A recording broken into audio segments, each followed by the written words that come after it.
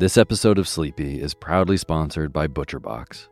If you've listened to Sleepy for a while, you know that I love good food, eating well, and treating my body right so that I can take on my days. Well, ButcherBox helps you do exactly that. They deliver super high quality, 100% grass-fed beef, free-range organic chicken, crate-free pork, and wild-caught seafood right to your door. It's humanely raised, no antibiotics or added hormones. They have a huge variety to choose from. They are excellent deals. They've got recipes and guides and tips included, and there's free shipping, always.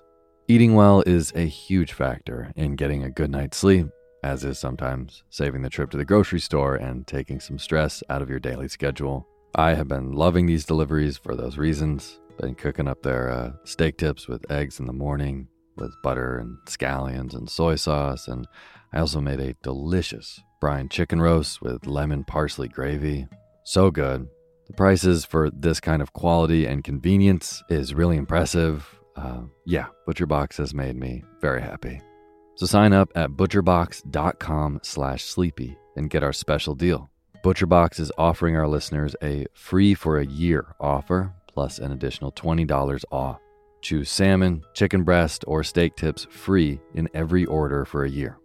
Sign up today at butcherbox.com/sleepy and use code SLEEPY to choose your free for a year offer. Plus, get $20 off your first order. butcherbox.com/sleepy. Eat well, sleep well.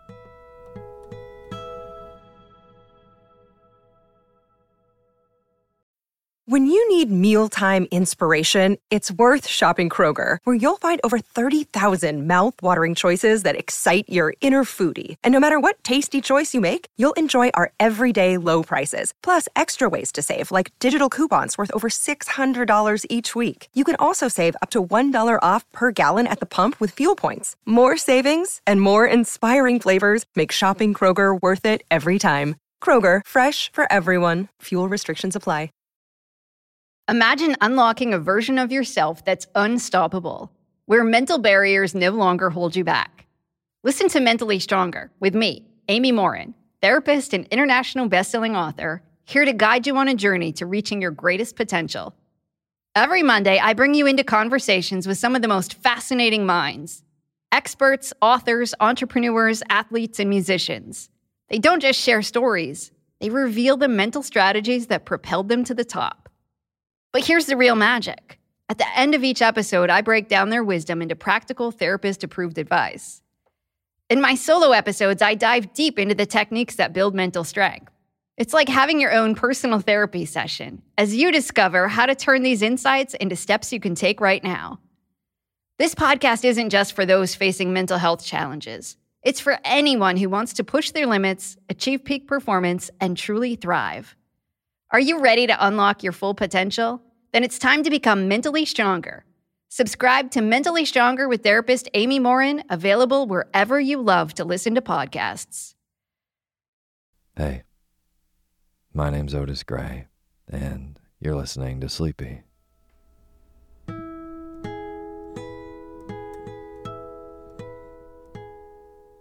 podcast where I read old books to help you get to sleep, and a proud member of the Airwave Podcast Network. I have got a wonderful, snoozy bedtime story for you tonight. But before we get to tonight's reading, I just want to thank all of our patrons on patreon.com. Holly Wiseman, Kathleen Popa, Lori M. Coziana, and a very special Patreon shout out to Ava Rose, who listens to the show and just turned 8 this past week. So, really big happy birthday to you, Ava Rose. And thank you all so much for donating and being a part of making this show. If you listening are not familiar with how Patreon works and these names that I just read, Patreon is a wonderful website where you can go and support creators of the work that you like directly. So if the Sleepy Podcast has helped you get a better night's sleep and wake up more refreshed the next day, maybe it's part of your nightly routine, then consider going to patreon.com/sleepyradio and donating even $1 a month. It goes a really long way. At $5 a month, you get access to all kinds of extra poetry readings sent to you every month that are not in the normal podcast feed. But no matter how much you donate, I will read your name in the opening credits of the next show after you do. So if you would like to be a part of making this show, like all these wonderful names I just read, just go to patreon.com/sleepyradio. Thank you. And as always, the music you're hearing is by my good friend James Lepkowski, and the cover art for Sleepy is by Gracie Kanan.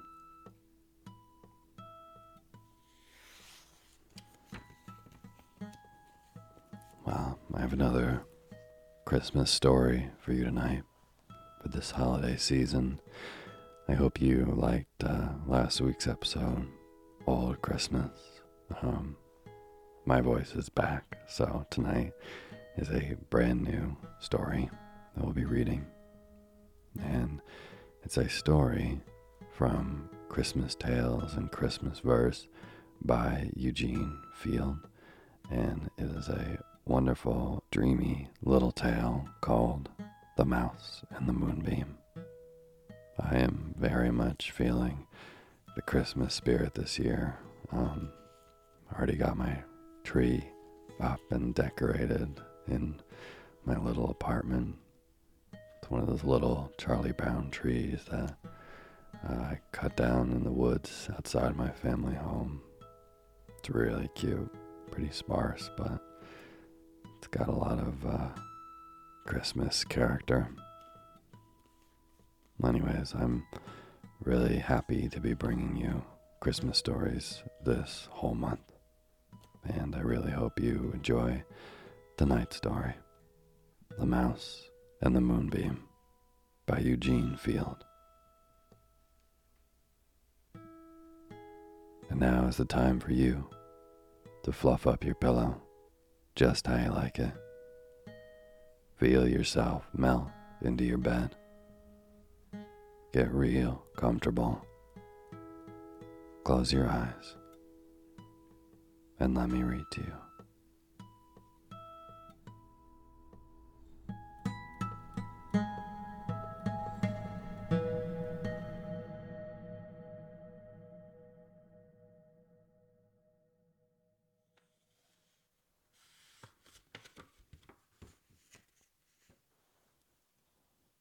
The Mouse and the Moonbeam.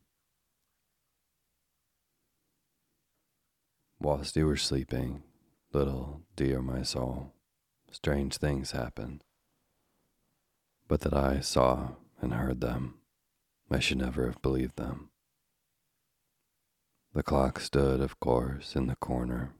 A moonbeam floated idly on the floor, and a little mauve mouse came from the hole in the chimney corner and frisked and scampered in the light of the moonbeam upon the floor. The little mauve mouse was particularly merry. Sometimes she danced upon 2 legs and sometimes upon 4 legs, but always very daintily and always very merrily.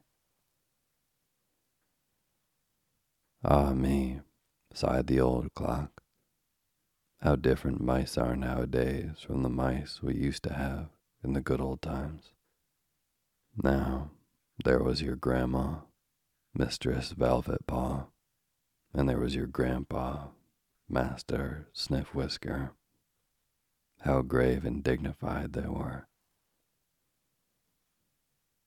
Many a night have I seen them dancing upon the carpet below me, but always the stately minuet, and never that crazy frisking which you are executing now, to my surprise.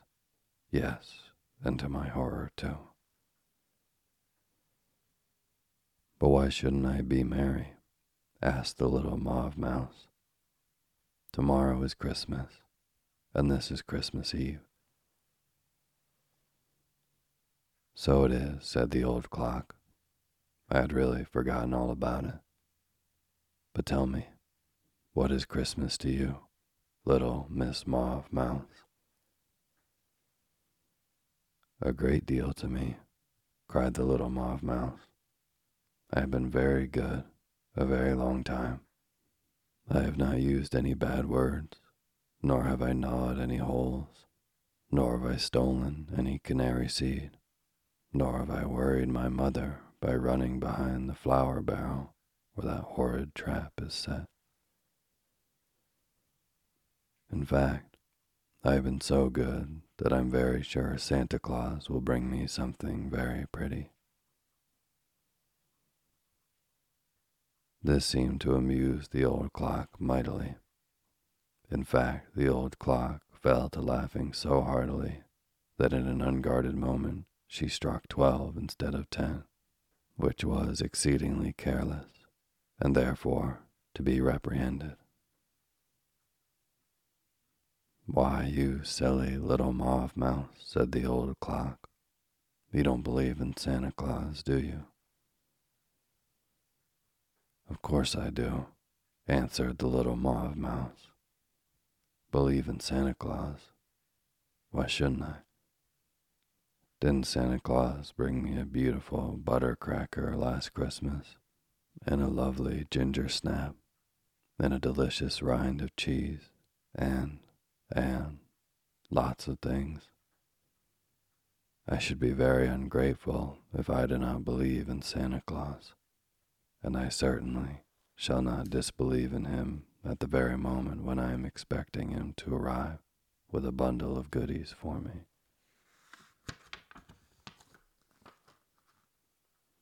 Tomorrow is Christmas, and this is Christmas Eve. I once had a little sister, continued the little Mauve Mouse, who did not believe in Santa Claus, and the very thought of the fate that befell her makes my blood run cold and my whiskers stand on end. She died before I was born, but my mother has told me all about her. Perhaps you never saw her. Her name was Squeaknibble, and she was in stature one of those long, low, rangy mice that are seldom found in well-stocked pantries. Mother says that Squeaknibble took after our ancestors who came from New England, where the malignant ingenuity of the people and the ferocity of the cats rendered life precarious indeed. Squeaknibble seemed to inherit many ancestral traits, the most conspicuous of which was a disposition to sneer at some of the most respected dogmas in mousedom. From her very infancy, she doubted, for example, the widely accepted theory that the moon was composed of green cheese, and this heresy was the first intimation that her parents had of the skeptical turn of her mind. Of course, her parents were vastly annoyed, for their mature natures saw that this youthful skepticism portended serious, if not fatal, consequences. Yet all in vain did the sagacious couple reason and plead with their headstrong and heretical child.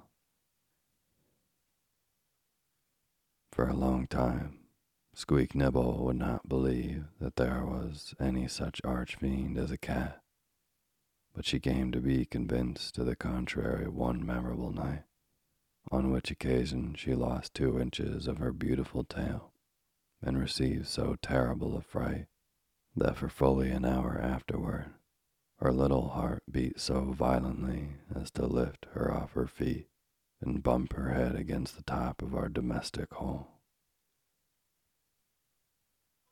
The cat that deprived my sister of so large a percentage of her vertebral colophon was the same brindled ogress that nowadays steals ever and anon into this room, crouches treacherously behind the sofa, and feigns to be asleep, hoping, forsooth, that some of us, heedless of her hated presence, will venture within reach of her diabolical claws.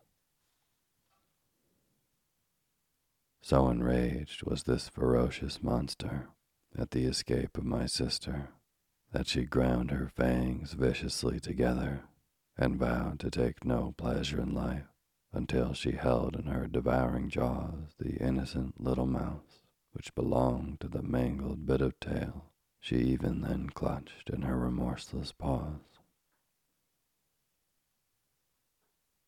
"Yes," said the old clock. "Now that you recall the incident, I recollect it as well. I was here then, in this very corner, and I remember that I laughed at the cat and chided her for her awkwardness. My reproaches irritated her. She told me that a clock's duty was to run itself down, not to be deprecating the merits of others. Yes, I recall the time. That cat's tongue is fully as sharp as her claws." "Be that as it may," said the little mauve mouse, "it is a matter of history, and therefore beyond dispute, that from that very moment the cat pined for Squeaknibble's life. It seemed as if that one little 2-inch taste of Squeaknibble's tail had filled the cat with a consuming passion or appetite for the rest of Squeaknibble. So the cat waited and watched and hunted and schemed and devised and did everything possible for a cat, a cruel cat, to do in order to gain her murderous ends. One night, one fatal Christmas Eve, our mother had undressed the children for bed and was urging upon them to go to sleep earlier than usual, since she fully expected that Santa Claus would bring each of them something very palatable and nice before morning. Thereupon the little dears whisked their cunning tails, pricked up their beautiful ears, and began telling one another what they hoped Santa Claus would bring.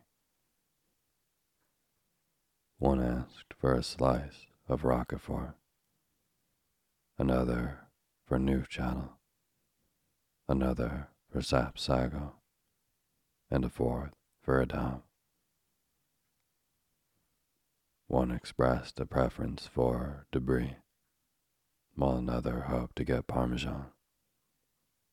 One clamored for imperial blue Stilton, and another craved the fragrant boon of Caprera. There were 14 little ones then, and consequently there were diverse opinions as to the kind of gift which Santa Claus should best bring. Still, there was, as you can readily understand, an enthusiastic unanimity upon this point, namely that the gift should be cheese of some brand or other. "My dears," said our mother, "what matters it whether the boon which Santa Claus brings be Royal English cheddar, or fromage de Briquebec, Vermont sage, or Herkimer County skim milk? We should be content with whatsoever Santa Claus bestows, so long as it be cheese, disjoined from all traps whatsoever, unmixed with Paris green, and free from glass, strychnine, and other harmful ingredients.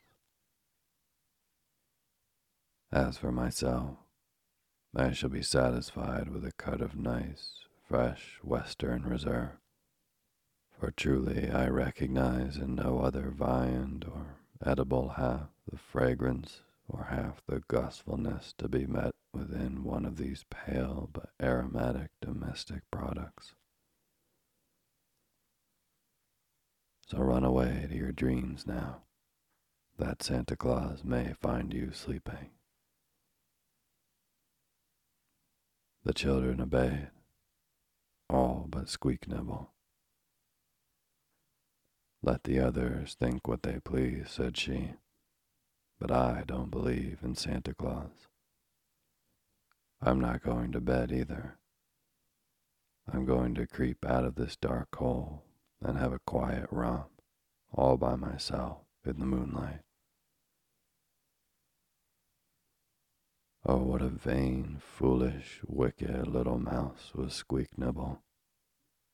But I will not reproach the dead. Her punishment came all too swiftly. Now listen. Who do you suppose overheard her talking so disrespectfully of Santa Claus? Why, Santa Claus himself, said the old clock. Oh no, answered the little moth mouse. It was that wicked, murderous cat. Just as Satan lurks and lies in wait for bad children, so does the cruel cat lurk and lie in wait for naughty little mice.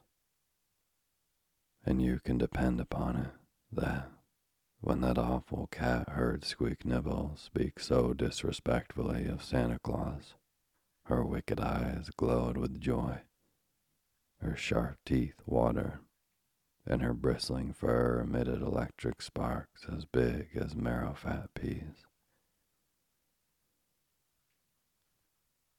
Then, what did that bloodthirsty monster do but scuttle as fast as she could into Dear My Soul's room, leap up into Dear My Soul's crib, and walk off with the pretty little white muff which Dear My Soul used to wear when she went for a visit to the little girl in the next block.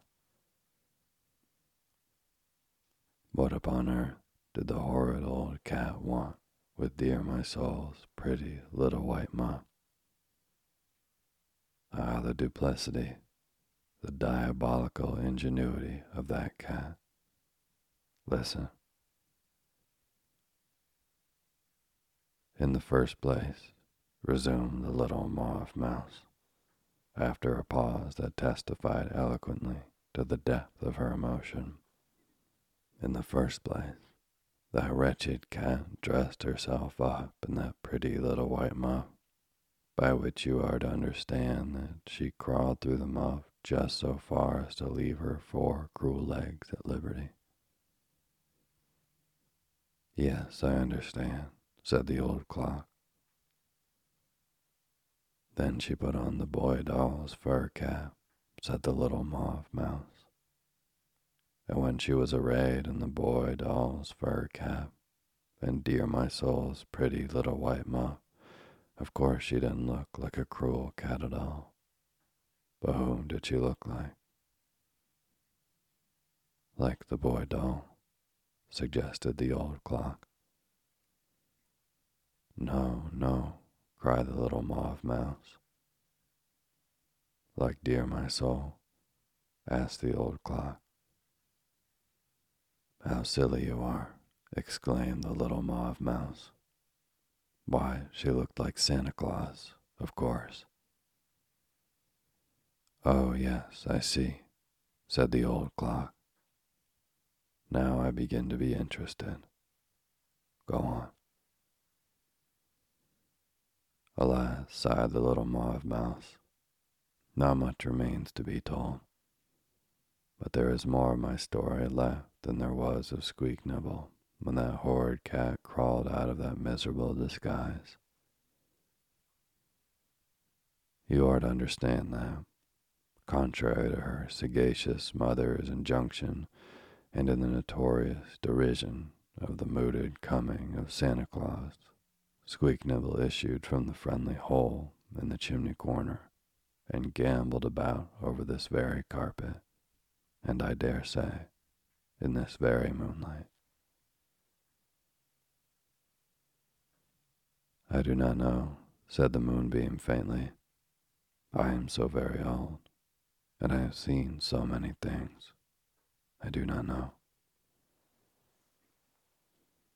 Right merrily was Squeak Nibble gamboling, continued the little moth mouse, and she had just turned a double-back somersault without the use of what remained of her tail, when, all of a sudden, she beheld, looming up like a monster ghost, a figure all in white fur. Oh, how frightened she was, and how her little heart did beat. Purr, purr, said the ghost in white fur. Oh, please don't hurt me, pleaded Squeak Nibble. No, I'll not hurt you, said the ghost in white fur.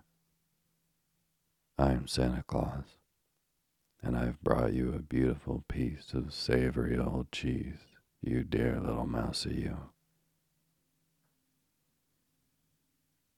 Poor Squeak Nibble was deceived. A skeptic all her life, she was at last befooled by the most palpable and most fatal of frauds. How good of you, said Squeak Nibble. I didn't believe there was a Santa Claus, and... But before she could say more, that was the last of Squeak Nibble. I can dwell no longer upon this harrowing scene. Suffice it to say that ere the morrow's sun rose like a big yellow Herkimer County cheese upon the spot where the tragedy had been enacted, poor Squeak Nibble passed to that bourne whence 2 inches of her beautiful tail had preceded her by the space of 3 weeks to a day. As for Santa Claus, when he came that Christmas Eve, bringing morceau de brie and of Stilton for the other little mice, he heard with sorrow Squeak Nibble's fate, and ere he departed, he said that in all his experience he had never known of a mouse or of a child that had prospered after once saying he didn't believe in Santa Claus. Well, that is a remarkable story, said the old clock. But if you believe in Santa Claus, why aren't you in bed? That's where I shall be presently, answered the little moth mouse. But I must have my scamper, you know. It is very pleasant, I assure you, to frolic in the light of the moon. Only I cannot understand why you are always so cold and so solemn and so still, you pale, pretty little moonbeam. Indeed, I do not know that I am so, said the moonbeam. But I am very old, and I have traveled many, many leagues, and I have seen wondrous things. Sometimes I toss upon the ocean. Sometimes I fall upon a slumbering flower. Sometimes I rest upon a child's face. I see the fairies at their play, and I hear mothers singing lullabies. Last night I swept across the frozen bosom of a river. A woman's face looked up at me. It was the picture of eternal rest. She is sleeping, said the frozen river. I rock her to and fro, and sing to her. Pass gently by, O moonbeam. Pass gently by, lest you awaken her. How strangely you talk, said the old clock. Now, I'll warrant me that, if you wanted to, you could tell many a pretty and wonderful story. You must know many a Christmas tale. Pray, tell us one to wear away this night of Christmas watching. I know but one, said the moonbeam. I have told it over and over again, in every land and in every home, yet I do not weary of it. It is very simple. Should you like to hear it? Indeed we should, said the old clock. But before you begin, let me strike 12, for I shouldn't want to interrupt you. When the old clock had performed this duty with somewhat more than usual alacrity, the moonbeam began its story. Upon a time so long that I can't tell how long ago it was, I fell upon a hillside. It was in a far distant country. This I know, because although it was the Christmas time, it was not in that country as it wont to be in countries to the north. Hither the Snow King never came. Flowers bloomed all the year, and at all times the lambs found pleasant pasturage on the hillsides. The night wind was balmy, and there was a fragrance of cedar in its breath. There were violets on the hillside, and I fell amongst them and lay there. I kissed them, and they awakened. "Ah, is it you, little moonbeam?" they said, and they nestled in the grass which the lambs had left uncropped. A shepherd lay upon a broad stone on the hillside. Above him spread an olive tree, old, ragged, and gloomy. But now it swayed its rusty branches majestically in the shifting air of night. The shepherd's name was Benoni. Wearied with long watching, he had fallen asleep. His crook had slipped from his hand. Upon the hillside, too, slept the shepherd's flock. I had counted them again and again. I had stolen across their gentle faces and brought them pleasant dreams of green pastures and of cool water brooks.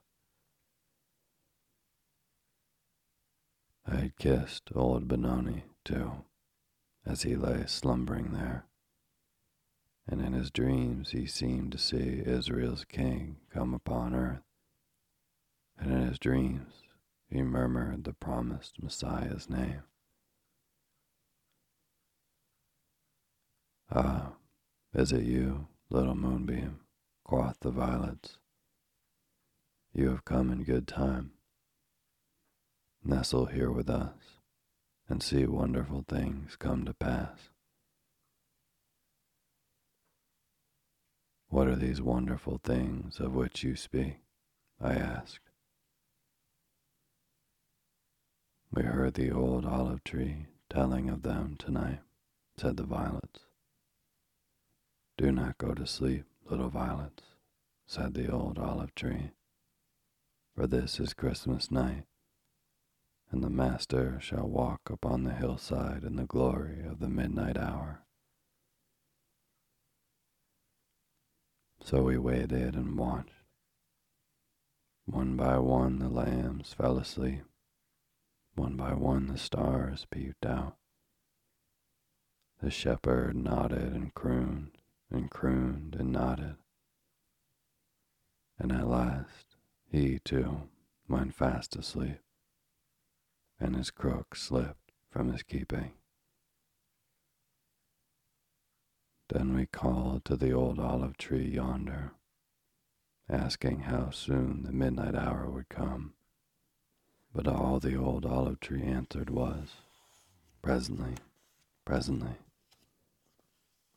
And finally, we too fell asleep, wearied by our long watching, and lulled by the rocking and swaying of the old olive tree in the breezes of the night. "But who is this Master?" I asked. "A child, a little child," they answered. "He is called the Little Master by the others. He comes here often and plays among the flowers of the hillside. Sometimes the lambs, gamboling too carelessly, have crushed and bruised us so that we lie bleeding than are like to die. But the little Meister heals our wounds and refreshes us once again. I marveled much to hear these things. The midnight hour is at hand, said I, and I will abide you to see this little Master of whom you speak. So we nestled among the verdure of the hillside and sang songs to one another. Come away, called the night wind. I know a beauteous sea not far hence, upon whose bosom you shall float away out into the mists and clouds, if you will come with me. But I hid under the violets and amid the tall grass, that the night wind might not woo me with its pleading. Ho there, old olive tree, cried the violets. Do you see the little Master coming? Is it not the midnight hour at hand? I can see the town yonder, said the old olive tree. A star beams bright over Bethlehem.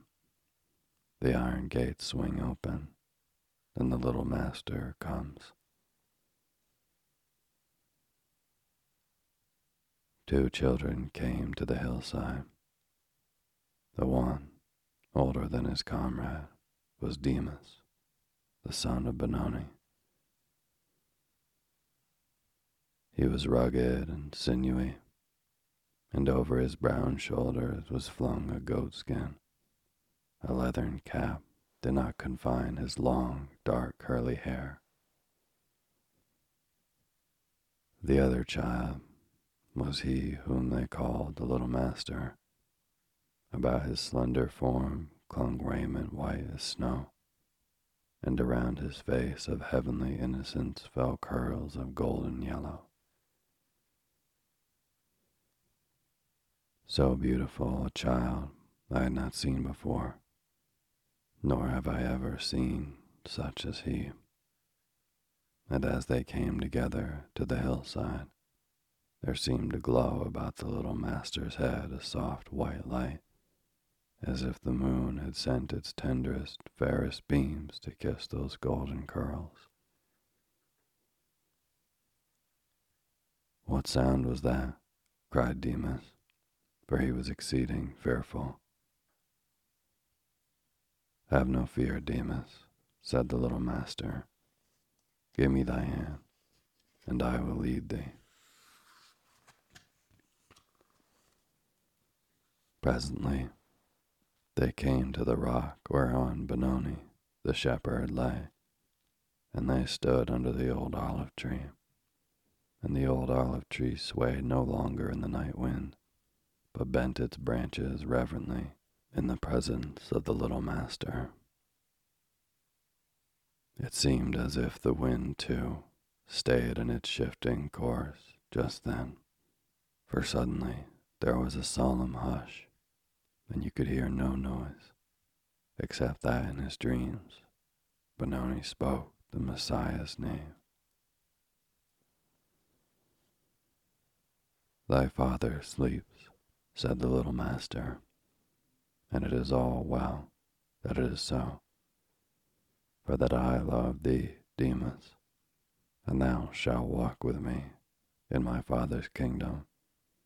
I would show thee the glories of my birthright. Then all at once sweet music filled the air, and light, greater than the light of day, illumined the sky and fell upon all that hillside. The heavens opened, and angels, singing joyous songs, walked to the earth. More wondrous still, the stars falling from their places in the sky clustered upon the old olive tree and swung hither and thither like colored lanterns. The flowers of the hillside all awakened and they too danced and sang.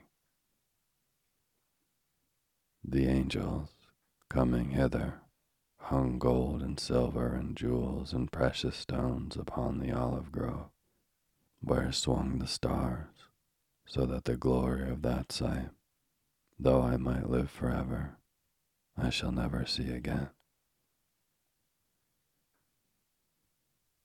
When Demas heard and saw these things, he fell upon his knees, and catching the hem of the little master's garment, he kissed it. Greater joy than this shall be thine, Demas, said the little master, but first must all things be fulfilled. All through that Christmas night did the angels come and go with their sweet anthems. All through that Christmas night did the stars dance and sing. And when it came my time to steal away, the hillside was still beautiful with the glory of the music of heaven. Well, is that all? Asked the clock. No, said the moonbeam, but I am nearly done. The years went on. Sometimes I tossed upon the ocean's bosom. Sometimes I scampered o'er the battlefield. Sometimes I lay upon a child's face. I heard the voices of darkness and mothers' lullabies and sick men's prayers, and so the years went on. I fell one night upon a hard and furrowed face. It was of ghostly pallor. A thief was dying on the cross, and this was his face. About the cross stood men with staves and swords and spears, but none paid heed unto the thief. Somewhat beyond this cross another was lifted up, and upon it stretched a body my light fell not upon.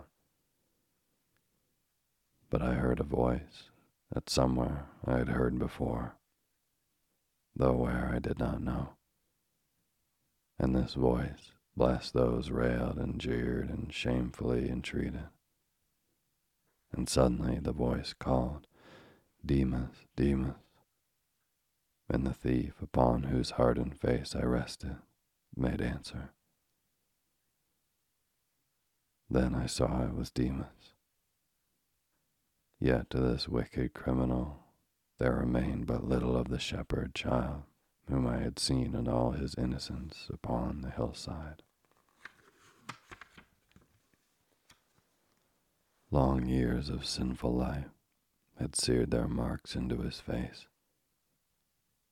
Yet now, at the sound of that familiar voice, somewhat of the old-time boyish look came back, and in the yearning of the anguished eyes, I seemed to see the shepherd's son again. The master, cried Demas, and he stretched forth his neck, that he might see him that spake. O Demas, how art thou changed, cried the master. Yet there was in his voice no tone of rebuke, save that which cometh of love.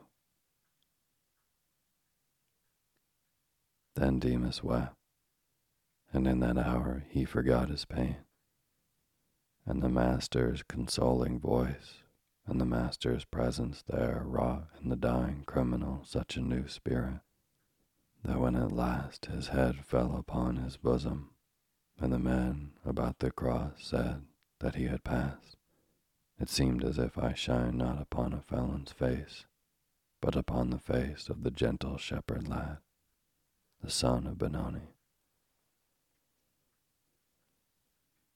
And shining on that peaceful face, I bethought me of the little master's words that he had spoken under the old olive tree upon the hillside. Your eyes behold the promised glory now, O Demas, I whispered, for with the master you walk in paradise.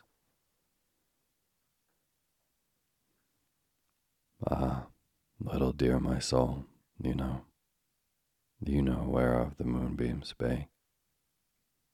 The shepherd's bones are dust, the flocks are scattered, the old olive tree is gone, the flowers of the hillside are withered, and none knoweth where the grave of Demas is made.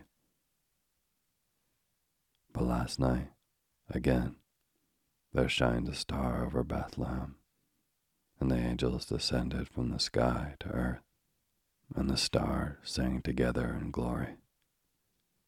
And the bells, hear them, little dear my soul, how sweetly they are ringing. The bells bear us the good tidings of great joy this Christmas morning, that our Christ is born, and that with him he bringeth peace on earth and good will toward men.